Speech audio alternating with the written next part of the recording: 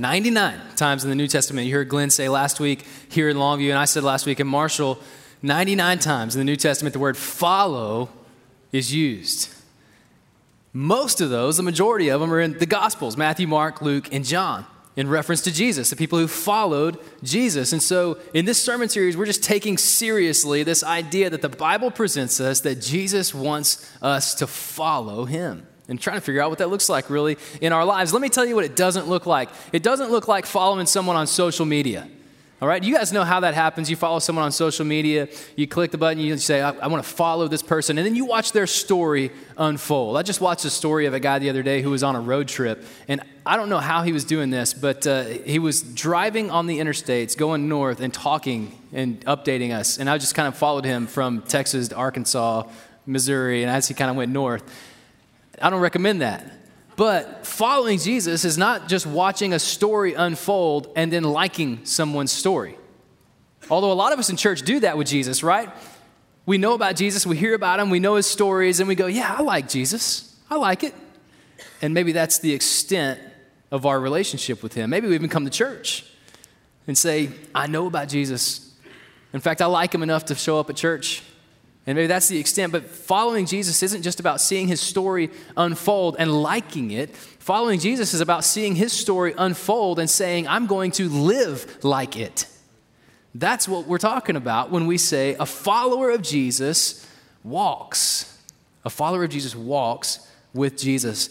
Larry, in that video, just right at the end, said something. I hope you caught it. He used a word talking about the kids' spiritual experience, their walk with God. Have you heard that? Have you been in church where you heard people talking about someone's walk with God? How's your walk with God? I'm struggling with my walk with God. Let me just, for those of you who aren't church people, I just want to let you in a little bit into our lingo and tell you what we're talking about. We're talking about the Christian experience. That's it. Your walk is synonymous with your relationship with Jesus. Are you walking with God? Think about walking for a minute. Most of us wake up every day and we walk without really giving it much thought. It just sort of is second nature. It just sort of happens, right? I don't give much thought to my walking. In fact, in my family, maybe you're like me. When I grew up, my family liked to make fun of me because I was the kid who always ran into the door jamb, just walking into a room or coming through a hallway. And it didn't matter how hard I tried. I knew where I was going. I knew what I was supposed to do. But somehow my body just gravitated and just, I don't know. It's just, I just didn't give much thought, right? But walking doesn't have to be unintentional. Walking can be purposeful. It can be very intentional. In fact, think about it this way. I've got a 3-year-old, and when I walk with my 3-year-old, if you had a 3-year-old ever, you know this to be true.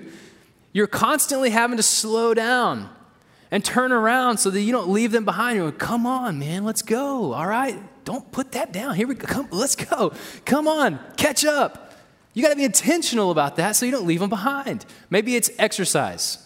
Walking can be great exercise, but that's intentional, where you have a goal that you've set or maybe a distance that you want to go in a certain amount of time, and you know that I've got to speed up the pace sometimes, or maybe I can take it a little bit easy and rest right now. Walking can be intentional, and what we're talking about, this idea of walking, it's a spiritual picture of intentionally being with Jesus.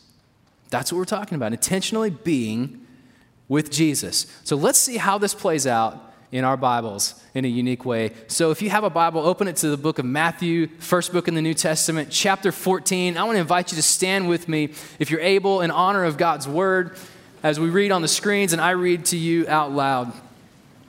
You guys can follow along silently. I'll just take this, as you're looking it up and standing, let me just take this opportunity to introduce myself. Some of you don't recognize my face, and that's great. I'm okay with that, but I'm actually one of your pastors. I just serve on our Marshall campus, and so I'm often in Marshall 99.9% of the time. I love you guys, and I love being a part of what God is doing here at Moberly. Pastor Glenn and Paul and the rest of the pastor team and the ministry, we all work really closely together to create one church in multiple locations, and so it's a real honor and blessing to be able to be with you guys here in Longview today and sharing God's word with you. So in honor of God's word, let's just give our attention to it and focus in on verse 22 of Matthew 14. You guys follow along silently as I read out loud. Immediately, he made the disciples get into the boat and go ahead of him to the other side while he dismissed the crowds. After dismissing the crowds, he went up on the mountain by himself to pray. Well into the night, he was there alone. Meanwhile, the boat was already some distance from the land, battered by the waves because the wind was against them. Jesus came toward them, walking on the sea very early in the morning. And when the disciples saw him walking on the sea, they were terrified. "It's a ghost," they said. They cried out in fear. And immediately Jesus spoke to them, "Have courage. It is I. Don't be afraid." "Lord, if it's you," Peter answered him, "command me to come to you on the water." And he said, "Come." Climbing out of the boat, Peter started walking on the water and came toward Jesus. But when he saw the strength of the wind, he was afraid. And beginning to sink, he cried out, "Lord, save me." And immediately Jesus reached out his hand, caught hold of him, and said to him, "You of little faith, why did you doubt?" And when they got into the boat, the wind ceased. And those in the boat worshiped him and said, "Truly, you are the Son of God." Thank you guys very much. You can have a seat. There's an incredible miracle here in Matthew chapter 14, and we're going to circle back to that. But right now, what I want you to see is this way that Jesus and Peter walked together in an unnatural way. But I want to show you what we can learn from Peter, 3 things that will help us in our walk with Jesus. And the first is that walking with Jesus is about intimacy. It's about intimacy. But think about intimacy this way. Maybe you've seen the movie Shrek. It's an old movie, animated movie. Shrek is this main character in the movie Shrek. He's kind of a monster. He's called an ogre, right? His name is Shrek. He's an ogre with a name, right? But his best friend, who they kind of go through all these adventures with and things happen, his best friend is a donkey, but Donkey's name is Donkey, right? And so it's this funny movie. And at one point, Shrek is kind of getting a little emotional. And Donkey doesn't really know how to handle it. And so Shrek says, "An ogre is like an onion." And Donkey says, "They stink?" And Shrek says, "Yeah. No, we have layers. Ogres and onions have layers." Well, that's all we're talking about. Walking with Jesus is about intimacy, which just means that walking with Jesus means you know him in a deeper way. That you unfold and remove layers that are there, both for yourself and him in this ever-growing relationship. It's intimacy. Maybe you've dated someone, and throughout your dating, if you did, you probably know how good it can be just to go on a walk together. You ever had that experience where you just go on a walk and you don't have a destination? You're not worried about what time you're going to get back. The main point is just to be together and to know each other more. That is intimacy, and that's what we're talking about when it comes to your relationship with Jesus and walking with him. And if I ask you today, if I ask you to describe your current relationship with Jesus today, as it stands, I wonder what I would hear. I bet I would hear things like, "I came to church, I'm serving, I'm attending my Connect group, I'm being a good person, I'm trying to do the right thing." And all these things, I'm trying to have my quiet time. All these things about what you're doing for Jesus. But I wonder if you described your relationship with Jesus today, how much we would hear about just being with Jesus. Would that word "with" come up in your description? I hope it would. Because Jesus made a big deal out of it. In Mark chapter 3, verse 14, Jesus is choosing his disciples. And in this account of Jesus choosing his disciples, he says he chose his 12 disciples to be with him. That was it, to be with him. And we know that the disciples and Jesus walked together physically for 3 years, day in and day out, everywhere they went. They were together walking. But what about the Old Testament? One of my favorite people in the Old Testament, the entire Bible actually, was a man named Enoch. And Enoch had this incredible story where he actually didn't die, the Bible tells us. God just took him. And it says this in Genesis chapter 5, verse 24. Enoch walked with God. And then he was not there because God took him. That's what it says. I can't explain that. It's a miracle. I kind of wish that would happen to me sometimes, but he was so close to God that God just decided to bring Enoch to heaven to be with him. In Matthew chapter 14, The text we're looking at today, Peter wants that intimacy with Jesus. He wants to join Jesus on the water. So he says, Lord, if it's you, command me to come. Well, he has two requests here, two things he's looking for. And certainly he wants to be close to Jesus. He wants to be near Jesus, but also he's asking Jesus to reveal himself to Peter. If it's you, Lord, I need to know you. Have you approached your relationship with God lately as you walk with him from that standpoint to say, Lord, I need to know you if it's you. And then command me to come to you. I want to be close to you. Because walking with Jesus isn't just about being near Jesus, it's about knowing him in an ever-growing way. So what does Jesus say? He says, come. Simply, come. It's an invitation to intimacy in the midst of the storm. It's an invitation to intimacy in the midst of the storm. Don't miss that. Jesus didn't want Peter to wait until life was more manageable to come. He didn't want the conditions to necessarily have to be right before Jesus called Peter to come. He wasn't wanting Peter to wait for a more convenient time. He just said, come. And in the midst of the wind and the waves and rowing against the wind and the storm coming, and Jesus walks out into the water and says, come. And Peter gets out of the boat and walks to him because he wants to know him.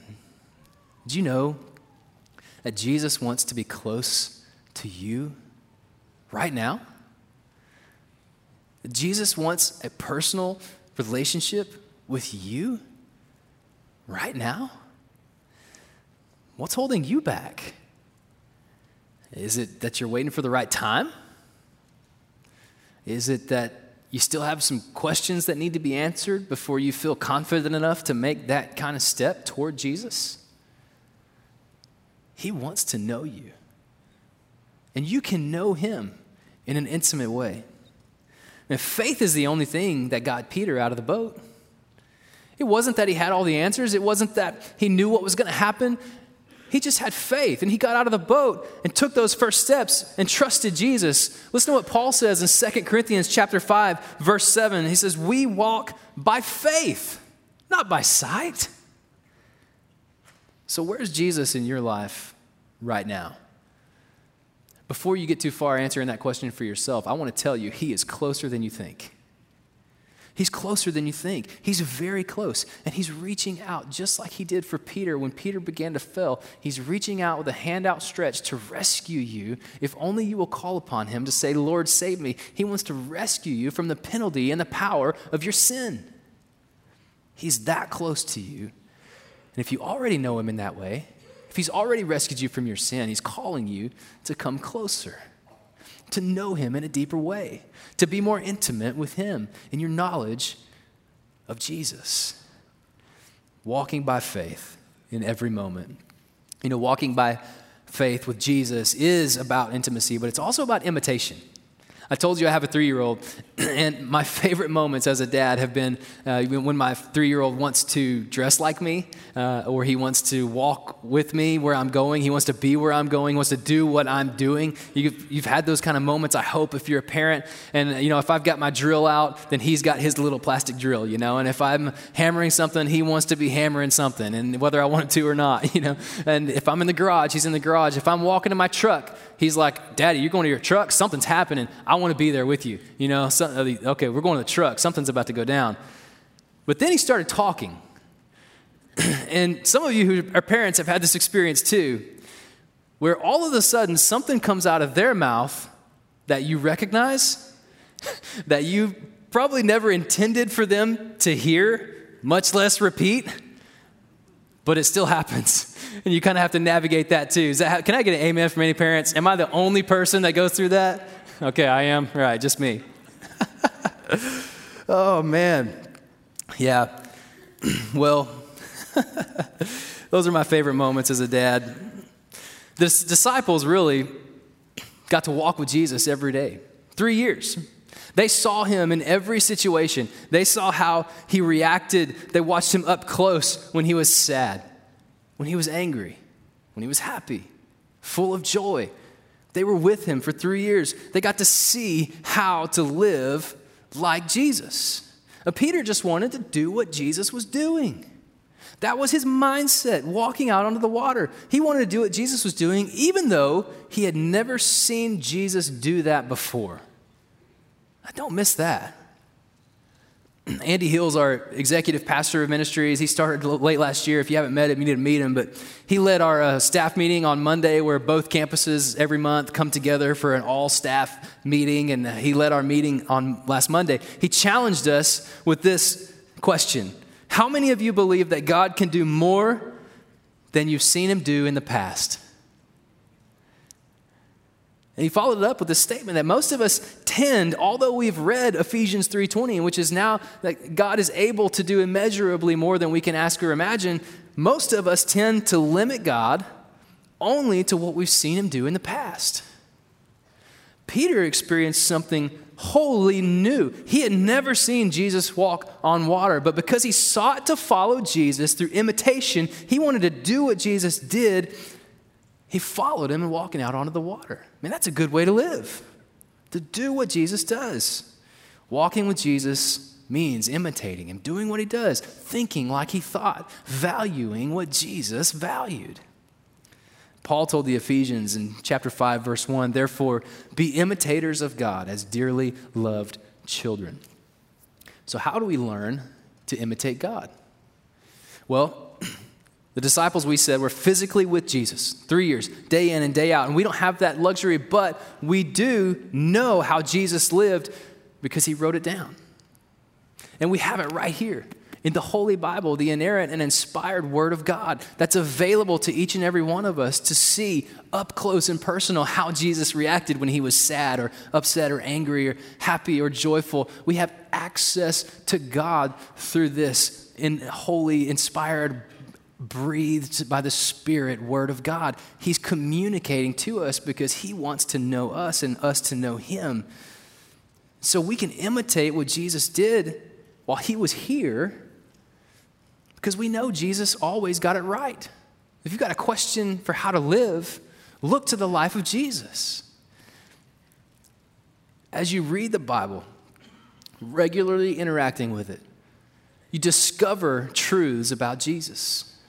And as you discover those truths, you've got to take another step, right? You've got to own those truths. You've got to apply them to your life. And I guarantee you, when you begin to apply the truths about Jesus to your life, all of a sudden you're going to find that when you live a life of imitating Christ, you will begin to lead other people spiritually.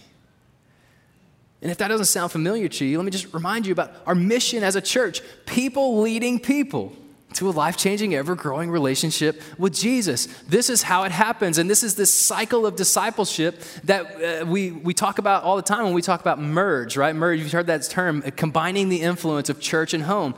You build those spiritual foundations, and then we find spiritual birth where we receive Christ, and then we discover spiritual truths and own them, applying them to our lives so that we can then lead other people. And then our entire lives are this cycle of discover, own, lead about spiritual truths. We do that from the Scripture. Paul emphasizes this in Philippians chapter 4, verse 9, when he says, "Do what you've learned and received and heard and seen in me, and the God of peace will be with you."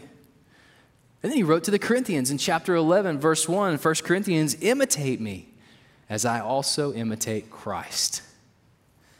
Walking with Jesus is about imitation. You want to know how to live. You want to know how to be a follower of Jesus. Look to his life and do what he did. And realize that it has generational implications. It has generational implications. I spoke about merge, and I talked about it, combining the influence of church and home. And if I could just give you a little parenthetical, pastoral shepherding moment for those of you who have kids, or those of you who are spiritual leaders in anyone's life, a grandparent or something like that, think about this. The disciples had 3 years with Jesus, right, to imitate him, to learn every move and how he would respond. And then when Jesus had ascended to heaven, they were left to remember those moments and apply them to their life and own and lead out from then on. right? And then later on, we got the scripture and we're able to see all these things. But in that time, they had to really rely on those 3 years of imitating Jesus. And Jesus perfectly did that for them. He knew without a doubt that what he had led them to would be what they needed is if they imitated him to accomplish his will, to live out their faith, to follow, to be responsible and growing followers of him. But what about your life? There's nothing magical, I don't think, or mystical about the 3 years that the disciples spent with Jesus. But what if you applied that rubric to your own family or spiritual influence, and you thought about how every 3 years you have a specific amount of influence on someone else, whether it's a kid or someone else you have spiritual influence over, and that every 3 years, maybe you use that as a milestone marker to think about what their life and relationship with Jesus looks like based on how they imitate you. So I've got a 3-year-old, and I'm just beginning this process. But as a spiritual leader in my home, I've got to be thinking. My 3-year-old is now beginning to talk. He's beginning to form relationships with people. He's beginning to, just go on adventures and want to do things by himself. All those kinds of things. Does his life, as he imitates me, reflect how I imitate Christ at 3? And that looks very different from someone who's 6, right? Who's now beginning school, and they're learning to read, and they're now beginning friendships with people who you don't know their families and all that kind of stuff. Are they, as a 6-year-old, going out on their own to school every day? Are they imitating you in a way that you would want them to, reflecting Jesus Christ? They are imitating you, whether you know it or not, whether you like it or not, but does it reflect what you want it to reflect in Jesus Christ? How about 9 years old? And I don't want to scare you. I just want you to be aware, parents especially. And we know now in this day of technology that by 9 years old, the majority of our kids, if not the major majority of our kids, have been exposed to pornography. By 9 years old. Did you know that? That ought to just inspire some compassion in your heart for our children and for our parents. The things that they have to navigate. But that's the world we live in. So maybe after 3 years, they're 9 years old. Is their life and the way they interact with technology and friends, are they reflecting Christ as you reflect Christ? Because you have an opportunity to lead them. At 12, they're preteens, and oh my, they are preteens. If anybody's had a preteen, you can attest to this. I'll tell you, I was a preteen. Those were the worst years of my life. I do not envy 12-year-olds. They need our help. They need our love. They need our compassion. They need our spiritual leadership, and as we imitate Christ so that they can then imitate Christ, making great decisions as they are experiencing hormonal changes and they're beginning relationships with significant others and those kind of things. They're exploring life in that way. They need to be able to follow. How about 15? 15, just 3 years later, they're starting to go out on their own. They're starting to experience that freedom. It's a little hint of that they're about to fly the coop. They're getting their driver's licenses. They're taking driver's ed. That's another milestone moment where we as spiritual leaders ought to be looking at our children and saying, am I imitating Christ in a way that my children are imitating me so that they look like Christ at this moment? And then 3 years later, they're 18. And they're ready to leave the house, Lord willing. Do they look like Christ as an 18-year-old? Do they look like Christ because you look like Christ? Think about your spiritual leadership. Imitating Christ has generational implications. But it's not just about intimacy and imitation.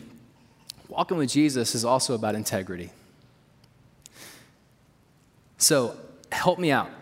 I want you guys out loud to finish this statement. You got to be confident too, right? I know you know it. If you talk the talk, you better... you better walk the walk. If you talk the talk, you better walk the walk. Integrity simply means that all the parts fit together, that there's no pieces missing or pieces out of place. And clearly, if you talk the talk but don't walk the walk, something is missing. You know, you go back to verse 30 and you see how Peter faced the wind and the strength of the wind, and he became afraid and he began to doubt and he began to sink. And Jesus had to rescue him. Some people like to hate on Peter when his faith was shaken. But I want you to think of it this way. why was Peter the only one to get out of the boat? Weren't all the other guys in the boat followers of Jesus?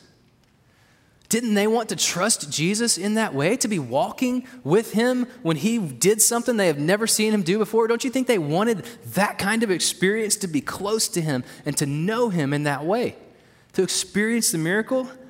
I don't know. But even though Peter sank, he had the integrity to follow through on his talk in verse 28. If it's you, command me to come. With his walk in verse 29. He got out of the boat and he took those steps toward Jesus. He walked with Jesus, even in a very scary place. Listen to what Brennan Manning said. He's an author. He wrote a book called The Ragamuffin Gospel about 30 years ago. And it was a book that really influenced me in my life and growing and owning my faith. But he said this: the greatest single cause of atheism in the world today is Christians who acknowledge Jesus with their lips and walk out the door and deny him by their lifestyle. That's what an unbelieving world simply finds unbelievable. Unbelievable. Will what you say at church this morning be carried out in your walk with Christ this week? Do you have the kind of integrity in your walk with Jesus to follow through? You're here. You attend a connect group, you're opening the Bible, you're being exposed to the living and active Word of God, you're singing worship. Will everything that happens in these couple of hours be reflected in your life as you walk with Jesus this week? That's what the integrity of walking with Jesus is about. You will fail. I'm sorry to burst your bubble. I'll fail. Peter fell. But Jesus was there. And when Peter sank, he cried out, "Lord, save me," and Jesus grabbed him. Peter's most important miracle, and by the way, I told you we would circle back to the miracle. Peter's most important miracle was not what he was able to do on the water, but it's what Jesus did for him when he realized he could do nothing for himself. That was the miracle. It's not walking on the water, although that was miraculous. The greatest miracle that happened that day was what Jesus did for Peter. When Peter realized he could do nothing for himself. When Peter came to the place that he cried out, "Lord, save me," Jesus did. He rescued him. And that miracle was simply a response to the miracle that Jesus had already done. Think about it. Jesus walked on the sea all the way to the boat through the storm before the disciples ever got to him, ever noticed him. Jesus was walking to them. Jesus initiated Peter's rescue. Jesus initiated Peter's rescue, and all Peter had to do was receive it. You see where I'm going with this? You may have taken a step toward Jesus today. You came to church, you're here. Maybe you're trying to live like him, you're trying to follow him, you want to be close to him, you're trying to be a good person. But our best effort will never get us to Jesus. Have you owned that truth? That your best effort can never get you to Jesus? Sin will always keep us separated from God and will ultimately lead to our eternal death unless you come to the place of faith, like Peter, to say, "Lord, save me." And would you realize that you can do nothing for yourself in relationship to your sin? And you cry out to Jesus to say, "Lord, save me," Jesus will save you. That's incredible news. That's incredible news.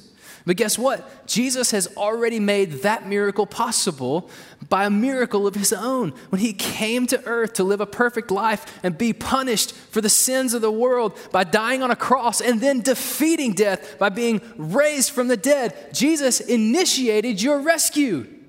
It's already done. He's already done the work. Have you received it?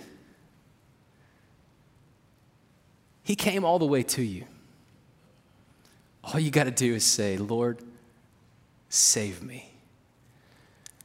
See, we think that that was the end of faith for Peter.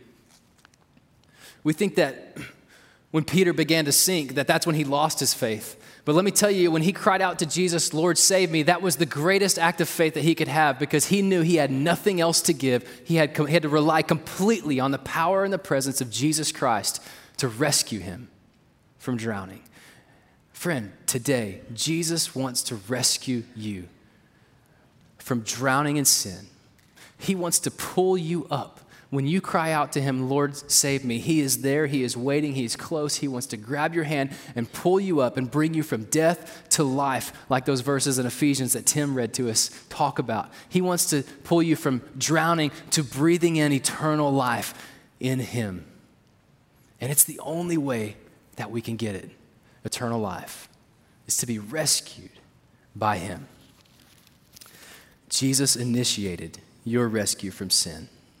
Your rescue from eternal death to eternal life.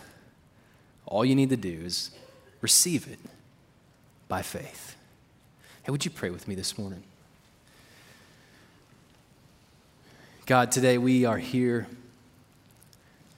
just saying in our hearts and to you, maybe for the first time, that we cannot save ourselves. That we can do nothing without you. God, we need you. And my prayer today is that someone in this room is realizing that for the first time, that they cannot make it to heaven by their effort. They cannot know Jesus by their effort. And as they come to know that truth, God, I pray that they would receive your rescue, that they would cry out in their hearts, Lord, save me, and that Jesus, you would save them from their sin and establish them in their eternal life in heaven through a relationship with Jesus based on faith. That's our prayer today. Thank you, God, that you want to know us, that you long for that personal relationship with us, to walk with us. Wherever you go, we go. Whatever you do, we do. Help us to live like you. In Jesus' name, amen.